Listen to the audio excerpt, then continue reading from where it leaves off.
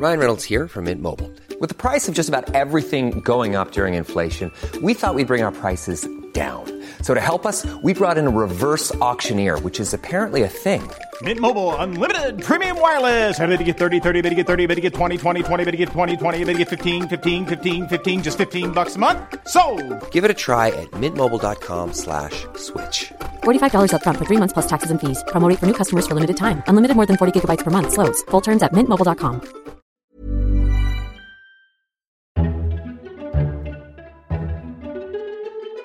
Welcome to FT Politics, a weekly podcast on British politics from the Financial Times. I'm Sebastian Payne, and in this week's episode, we're going to be discussing whether Britain is set to leave the single market and Theresa May's push for bringing back grammar schools.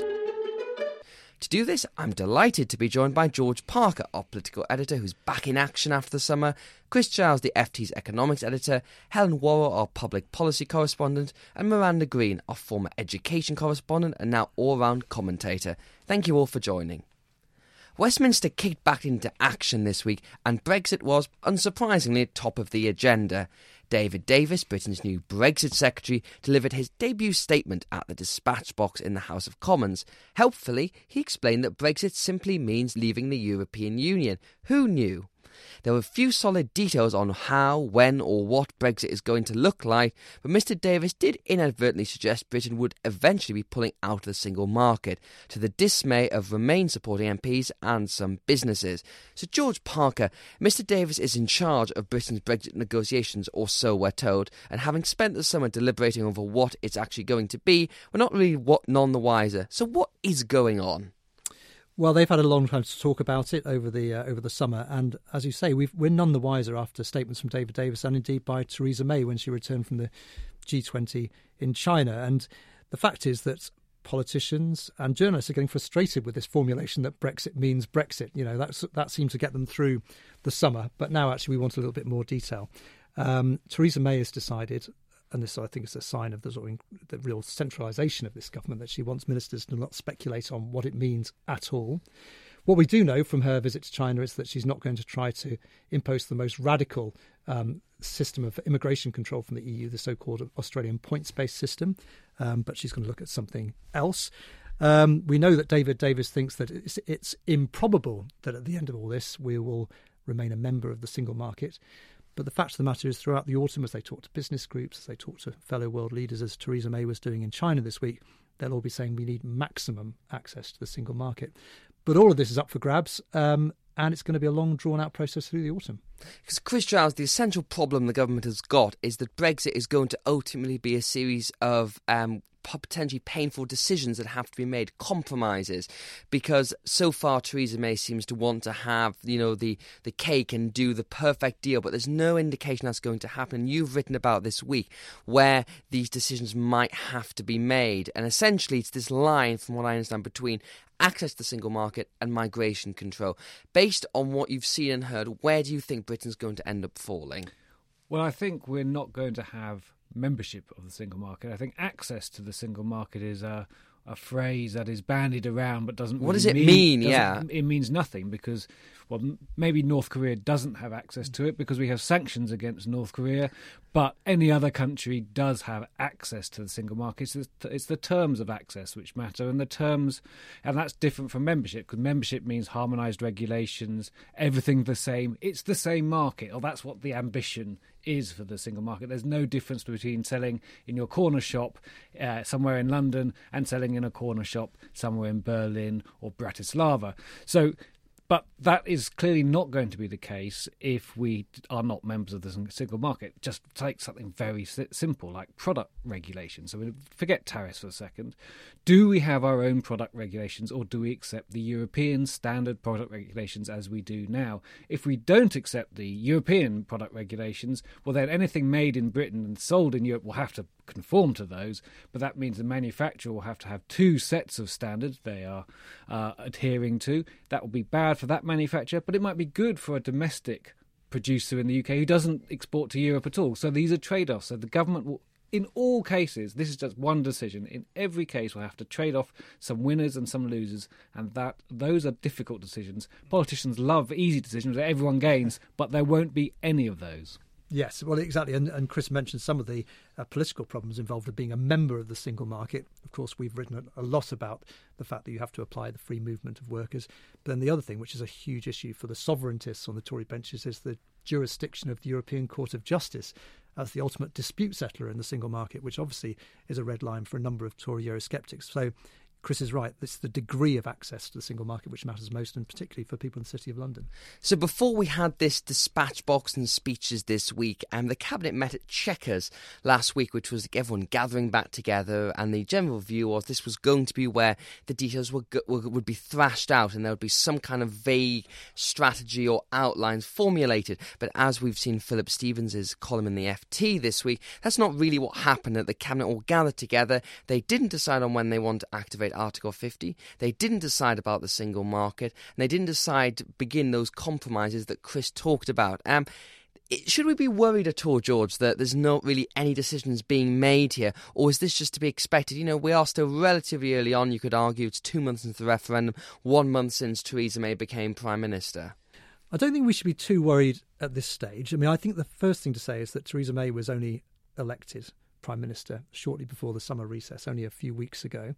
And bear in mind, if things had gone according to plan, she would still be fighting a Tory leadership election.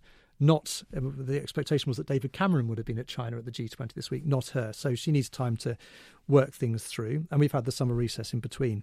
But these are very big and complex issues. There is an expectation around Europe and indeed at Westminster that Theresa May will present her plans for the negotiation by the beginning of next year. And I think if we don't start to see some progress and start to see some glimpses of light of what the negotiating position is and some of the details by, let's say, the end of October, beginning of November, I think people will start to get quite jittery. Yes, I agree. I think companies need to not only make decisions for now, but for 1 year ahead, 2 years ahead, and into the medium term. And if you're a member of a supply chain and you're a procurement manager in Europe somewhere, maybe in the UK, maybe not in the UK, and a UK company was bidding for part of that supply chain, there's now political risk attached to that UK company when they say, we'd like to be part of this supply chain, because we don't know on what terms you're going to be able to do that in the future. So that's not an issue for now, that's an issue for later. So the longer there's complete uncertainty about whether this company will be able to participate fully or whether actually there'll be sand thrown in the works of trade, that's going to hurt Britain. I think initially, Chris is right that business wants certainty. I think initially people liked the fact that Theresa May was taking her time, she wasn't going to rush into triggering Article 50. There was a stable government. And I think that helped to steady a few nerves over the summer. But the question is, and I think this is something that the Treasury are worried about, is that the closer you get to the start of the negotiations, the closer you get to the triggering of Article 50, the more those jitters will start to return. So that's why they want that certainty. One thing that I've picked up this week, and I'm sure you have as well, George, is the different style of government Theresa May is trying to do here.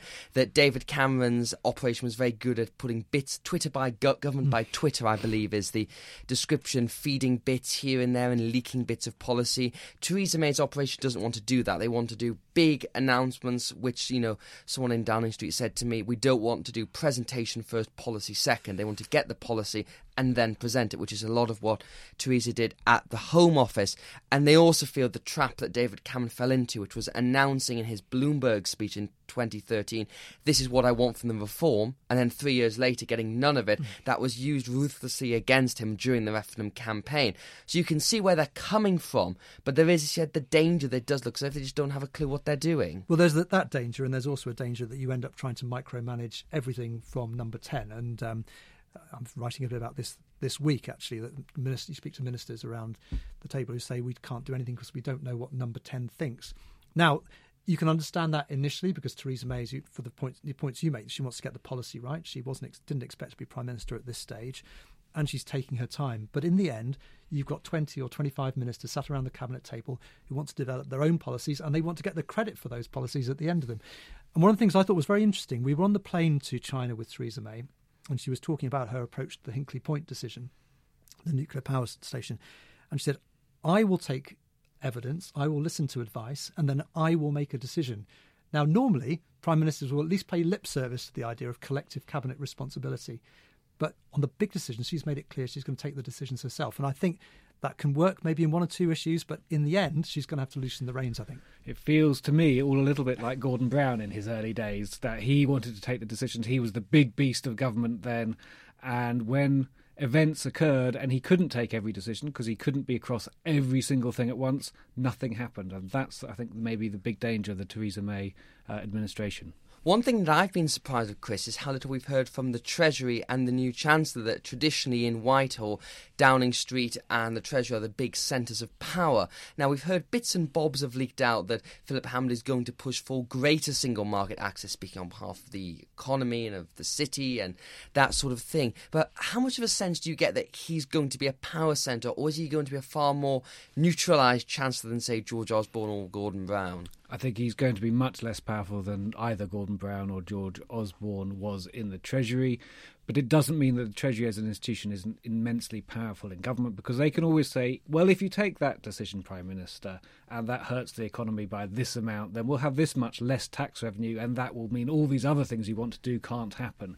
And that's ultimately where they know their power lies. So I don't think the Treasury, even though it is clearly not going to be the big beast which is sitting around the breakfast table every morning with the Prime Minister, it still is a very powerful arm of government. Yes, I totally agree with that. And I think what's also interesting is that actually, rather like the Osborne-Cameron relationship, Theresa May and Philip Hammond actually are sort of pretty much on the same page, I think, at this stage, at least when it comes to the macroeconomic strategy, the abandonment of the fiscal targets for 2020, and what we expect to be a fairly interesting autumn statement, I think, where we're going to hear a lot more about sort of infrastructure spending, which fits in with the Theresa May agenda. On the other side of the House of Commons, we did actually get some clarity from Labour this week that Jeremy Corbyn has somehow allied himself with the tough Brexiters and saying that he's actually anti the single market, which is more clarity than we've had from the government. It's maybe not a surprise, George, because Jeremy Corbyn has been a long-time Eurosceptic and campaigned for Remain with very gritted teeth. There's been a lot of people in Labour who are very unhappy, particularly on the centre and the soft left of the party, that the leader is going to not be holding the government to account on this question of single market membership or access or whatever it is. Yeah, you're right. I mean, Jeremy Corbyn announcing he's not fully in favour of free trade was one of those stories which passed a lot of people by, to be honest, because among the list of many grievances the centre and the centre left of the Labour Party have against Jeremy Corbyn, this is to be added to the list.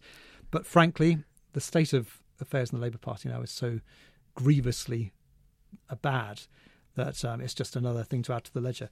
I think what will be interesting to see will be the extent to which, after Jeremy Corbyn's re-election, which many of us expect, although it's obviously not a foregone conclusion, the extent to which some of the people who are his critics inside the party will come back with their tails between their legs and feel they have to do their duty and will return to the front bench jobs they relinquished when they started this coup back in the early summer.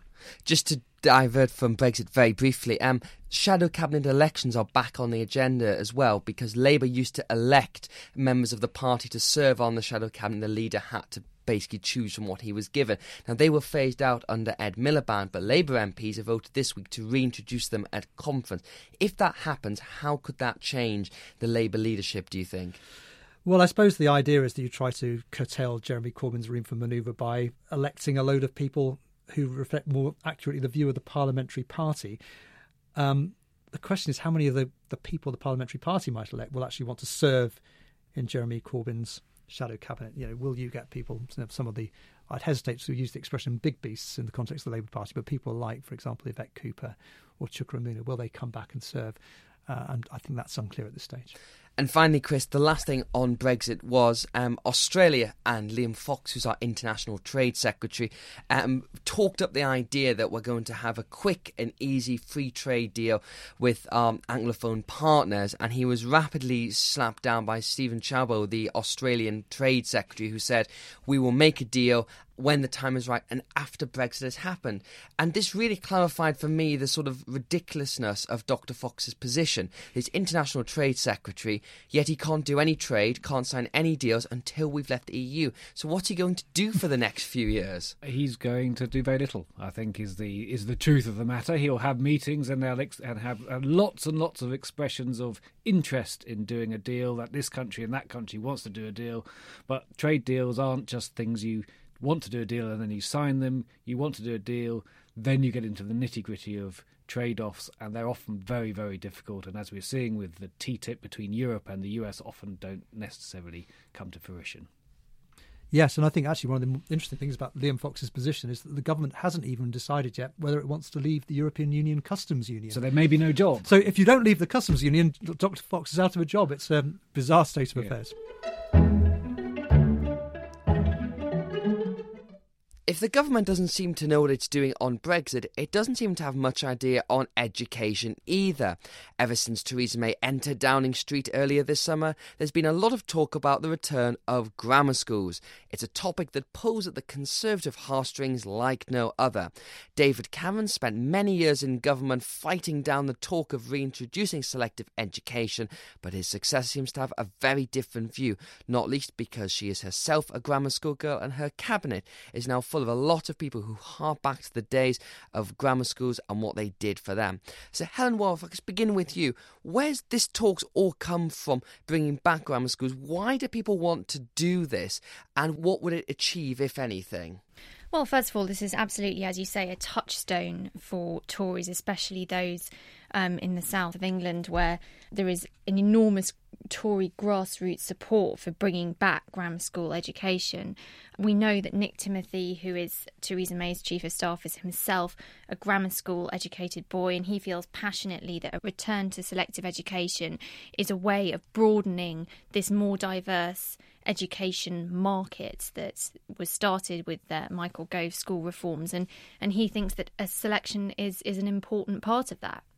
Labour's view tends to be they want everything through the comprehensive model and with a lot of local authority control and say on how that's run. What Michael Gove has tried to do is to introduce choice and selection through academies to make schools better and free schools, but crucially they don't allow for selective entry. Now there has been talk of that, but that hasn't actually happened, if I'm correct. No, I mean it's completely inimical to the whole idea of free schools and academies that there would be any selection. And in fact, if you talk to those who supported Gove's reforms and were involved in that agenda, they see this new suggestion that grammar schools could be brought back as a huge threat to what was essentially a progressive agenda in the way that they intended it. Miranda Green, I can see some very vigorous nodding from you across here about grammar schools. I take it that you don't think that this is a good idea. I think it's a terrible distraction. It's a politically understandable one for the reasons you've outlined about why this issue is so important to the Tory grassroots. But also, we have enormous problems with what the school system offers in the UK, in England, I should say, specifically on this. And this is a distraction because the Academies programme, the improvements that they've been trying to introduce in things like maths teaching, and even experiments like Kenneth Baker's UTCs, his university technical colleges, which offer more vocational training, those are actually trying to address the real problems we have with what the school system delivers.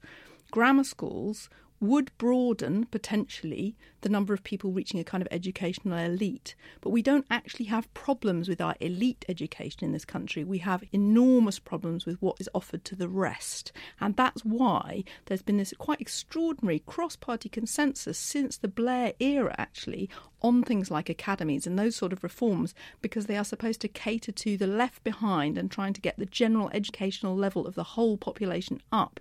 Grammar schools would do the opposite. And it's actually, interestingly, there's been a lot of rhetorical divisions between Labour and the Tories on education reform, particularly during the Gove era that you referred to. But that, in my mind, masked a remarkable new degree of consensus on how you tackle social mobility. This is not it, and that's why it would be a major departure. A lot of this is a generational thing. So, for example, my parents both went to grammar schools, and a lot of my childhood was, oh, I wish we still had grammar schools, and that would be the thing, because I grew up in an era that was entirely comprehensive education.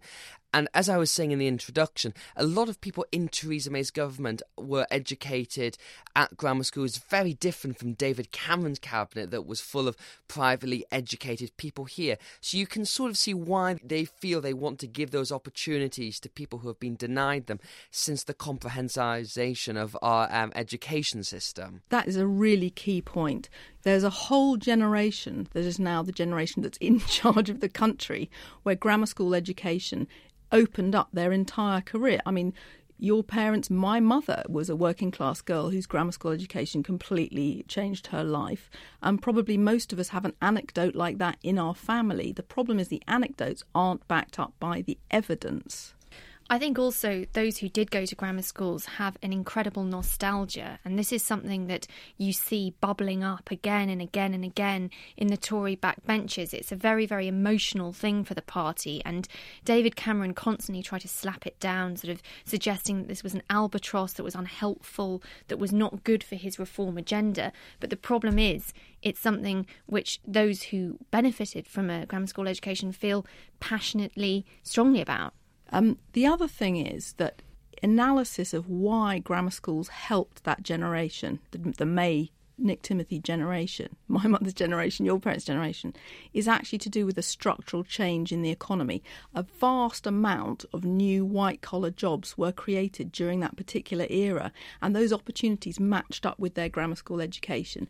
I think what we have to challenge in this country now is the fact that if our education system is going to match with our economic needs, we need to concentrate on technical education. We need people with higher technical level skills, not more people with history A-level. And you actually did a very good interview with Kenneth Baker on this topic for the FT, which I'd recommend to our listeners looking up, because that certainly outlines this question of technical education, because the argument you always hear with grammar schools is, for every 20 grammar schools, you have X many secondary modern schools, and that was always the great criticism of people left behind there. But really, this government, all previous ones, have not focused on that at all, and I think the great symbol of that was Tony Blair's 50% to go to university, which is often held up as a sort of mistake. Very interesting point. In fact, during the Blair era, very forward-thinking education secretaries like Charles Clarke used to spend a lot of time trying to talk about what they called the other 50%, because they knew that this subject of vocational education, technical education, was so key to the economy and also to people's life chances. You know, these are very well-paid jobs. Higher technical level qualifications get you into jobs in engineering. That's a great life, you know, and the rest of Europe values engineers, for example, in a way that we don't. The problem has been that every attempt to reform it challenges the supremacy of the model of 3 A-levels, then university. And so the whole country is sort of obsessed with this academic route, which makes it very difficult to reform the provision of vocational and technical training. The key thing with this, Helen, is that the sense that I'm getting from Downing Street, this is not a huge swathe across the country. They're only talking about, say, 20 or 25 grammar schools plus the expansion, say, of some others. You know, would it really have that much impact on the system? Is this discussion all just symbolic? Increasing the number of grammar schools by, say, 20 would only be a sort of 15% increase in the existing number of grammar schools overall. So no, in practice it wouldn't be that big a deal, but symbolically I think it would be huge. I mean, this would go down obviously extremely well in the Tory heartlands, but the problem is it would undermine this idea of what Michael Gove started, of increasing the general level across the whole base, regardless of your background. And the major issue here really is whether or not it's possible to select in a way that doesn't bias those from middle-class backgrounds. And Sir Michael Wilshaw has said again and again and again that grammars are essentially stuffed full of middle-class kids. What I've seen over the past few days is a suggestion that maybe one route that Downing Street could go down is pursuing a sort of tutor-proof selection process. This, in practice, is incredibly hard to do. Even IQ tests, simple IQ tests, have been shown to be much better for middle-class children. And there is no very effective test for raw intelligence. And I think when Theresa May sets out her plans, this is going to be one of the biggest issues that she will face. Because the key thing about grammar schools was that 11 plus was that cut-off point, you know, and you could say either you get into the grammar school and get a fantastic sort of elite education, or you don't. And then there was this kind of idea you end up, you know, almost just forgotten, left behind. And the way they're going to try and get around this is not by having that finite cut-off point, so I don't know quite how that would work there. So it's not exactly grammar schools as the nostalgic rose-tinted view. It's a sort of a different view of them. So is this entirely backward-looking? Well, there is a view quite widely held across a lot of educational reformers and across the political spectrum that we need to look in a much more sort of holistic, to use a terrible word, way at whether some kids should go down the academic route and a lot more should go down the technical vocational route. And there is an argument that you should actually do that at 14, not 11, and that actually the cut-off between primary and secondary is the wrong time to make these big decisions. And that's partly what Ken Baker's been arguing for. There's also this, as Helen's quite rightly said, enormous controversy over the tests, which would separate you, that old sheep and goats issue at the age of 11. It's all very well saying we're going to invent a neutral test. You know, I've spoken to head teachers both of grammar schools and selective private schools over the years. They're aware that it's a kind of cat and mouse games. You're always trying to invent tests that can't be tutored to, and it's utterly impossible. And at the moment, grammar schools only have around 7% of kids on free school meals, which is way below the national average, certainly in deprived and urban areas. And finally, last question, Helen. What would the education establishment, the teachers, the unions, what do they think about grammar schools? Well, this is obviously something that ignites extremely strong views, and the unions are firmly opposed to any form of selection. As I've mentioned, Sir Michael Wilshaw, head of Ofsted, is on record saying that he thinks this is absolutely not the way that we should go forward. Whatever happens, this is something that the Tories, even among themselves, are not in agreement with. There are prominent people such as David Willetts who famously decided against pursuing any more Tory policies in favour of grammar schools. So even within the party, this is not something in which there's any consensus at all. Well, we'll see how that develops. I don't think it's the last time we'll be discussing Brexit or grammar schools. That's it for this week's episode of FT Politics. Thank you very much to all our guests for joining us. We'll be back next week for another instalment, and thank you for listening. If you enjoyed listening to this episode, you might also like to try our Alpha Chat podcast presented by me, Cardiff Garcia, where each week FT writers, bloggers, and their invited guests will have a wonky, funny, and occasionally even irreverent chat about topics related to the financial markets and economics. Check it out at ft.com/podcast. When it comes to your finances, you think you've done it all. You've saved, you've researched, and you've invested all that you can. Now it's time to take those investments to the next level by using the brand behind every great investor, Yahoo Finance. As America's #1 finance destination, Yahoo Finance has everything you need, whether you're a seasoned trader or just dipping your toes into the market. Join the millions of investors who trust Yahoo Finance to guide them on their financial journey. For comprehensive financial news and analysis, visit yahoofinance.com. The #1 financial destination, yahoofinance.com. Here at Bellingcat, we get to the bottom of things. From a global crisis to an underreported event, we find the facts using publicly available tools and resources, uncovering what is hidden on and below the surface. We connect the dots using social media posts, satellite images, and public records, and empower others to do the same by sharing how we do it. The ability to do so is only made possible by our readers, supporters, and community members. Care to join us? Learn how at bellingcat.com.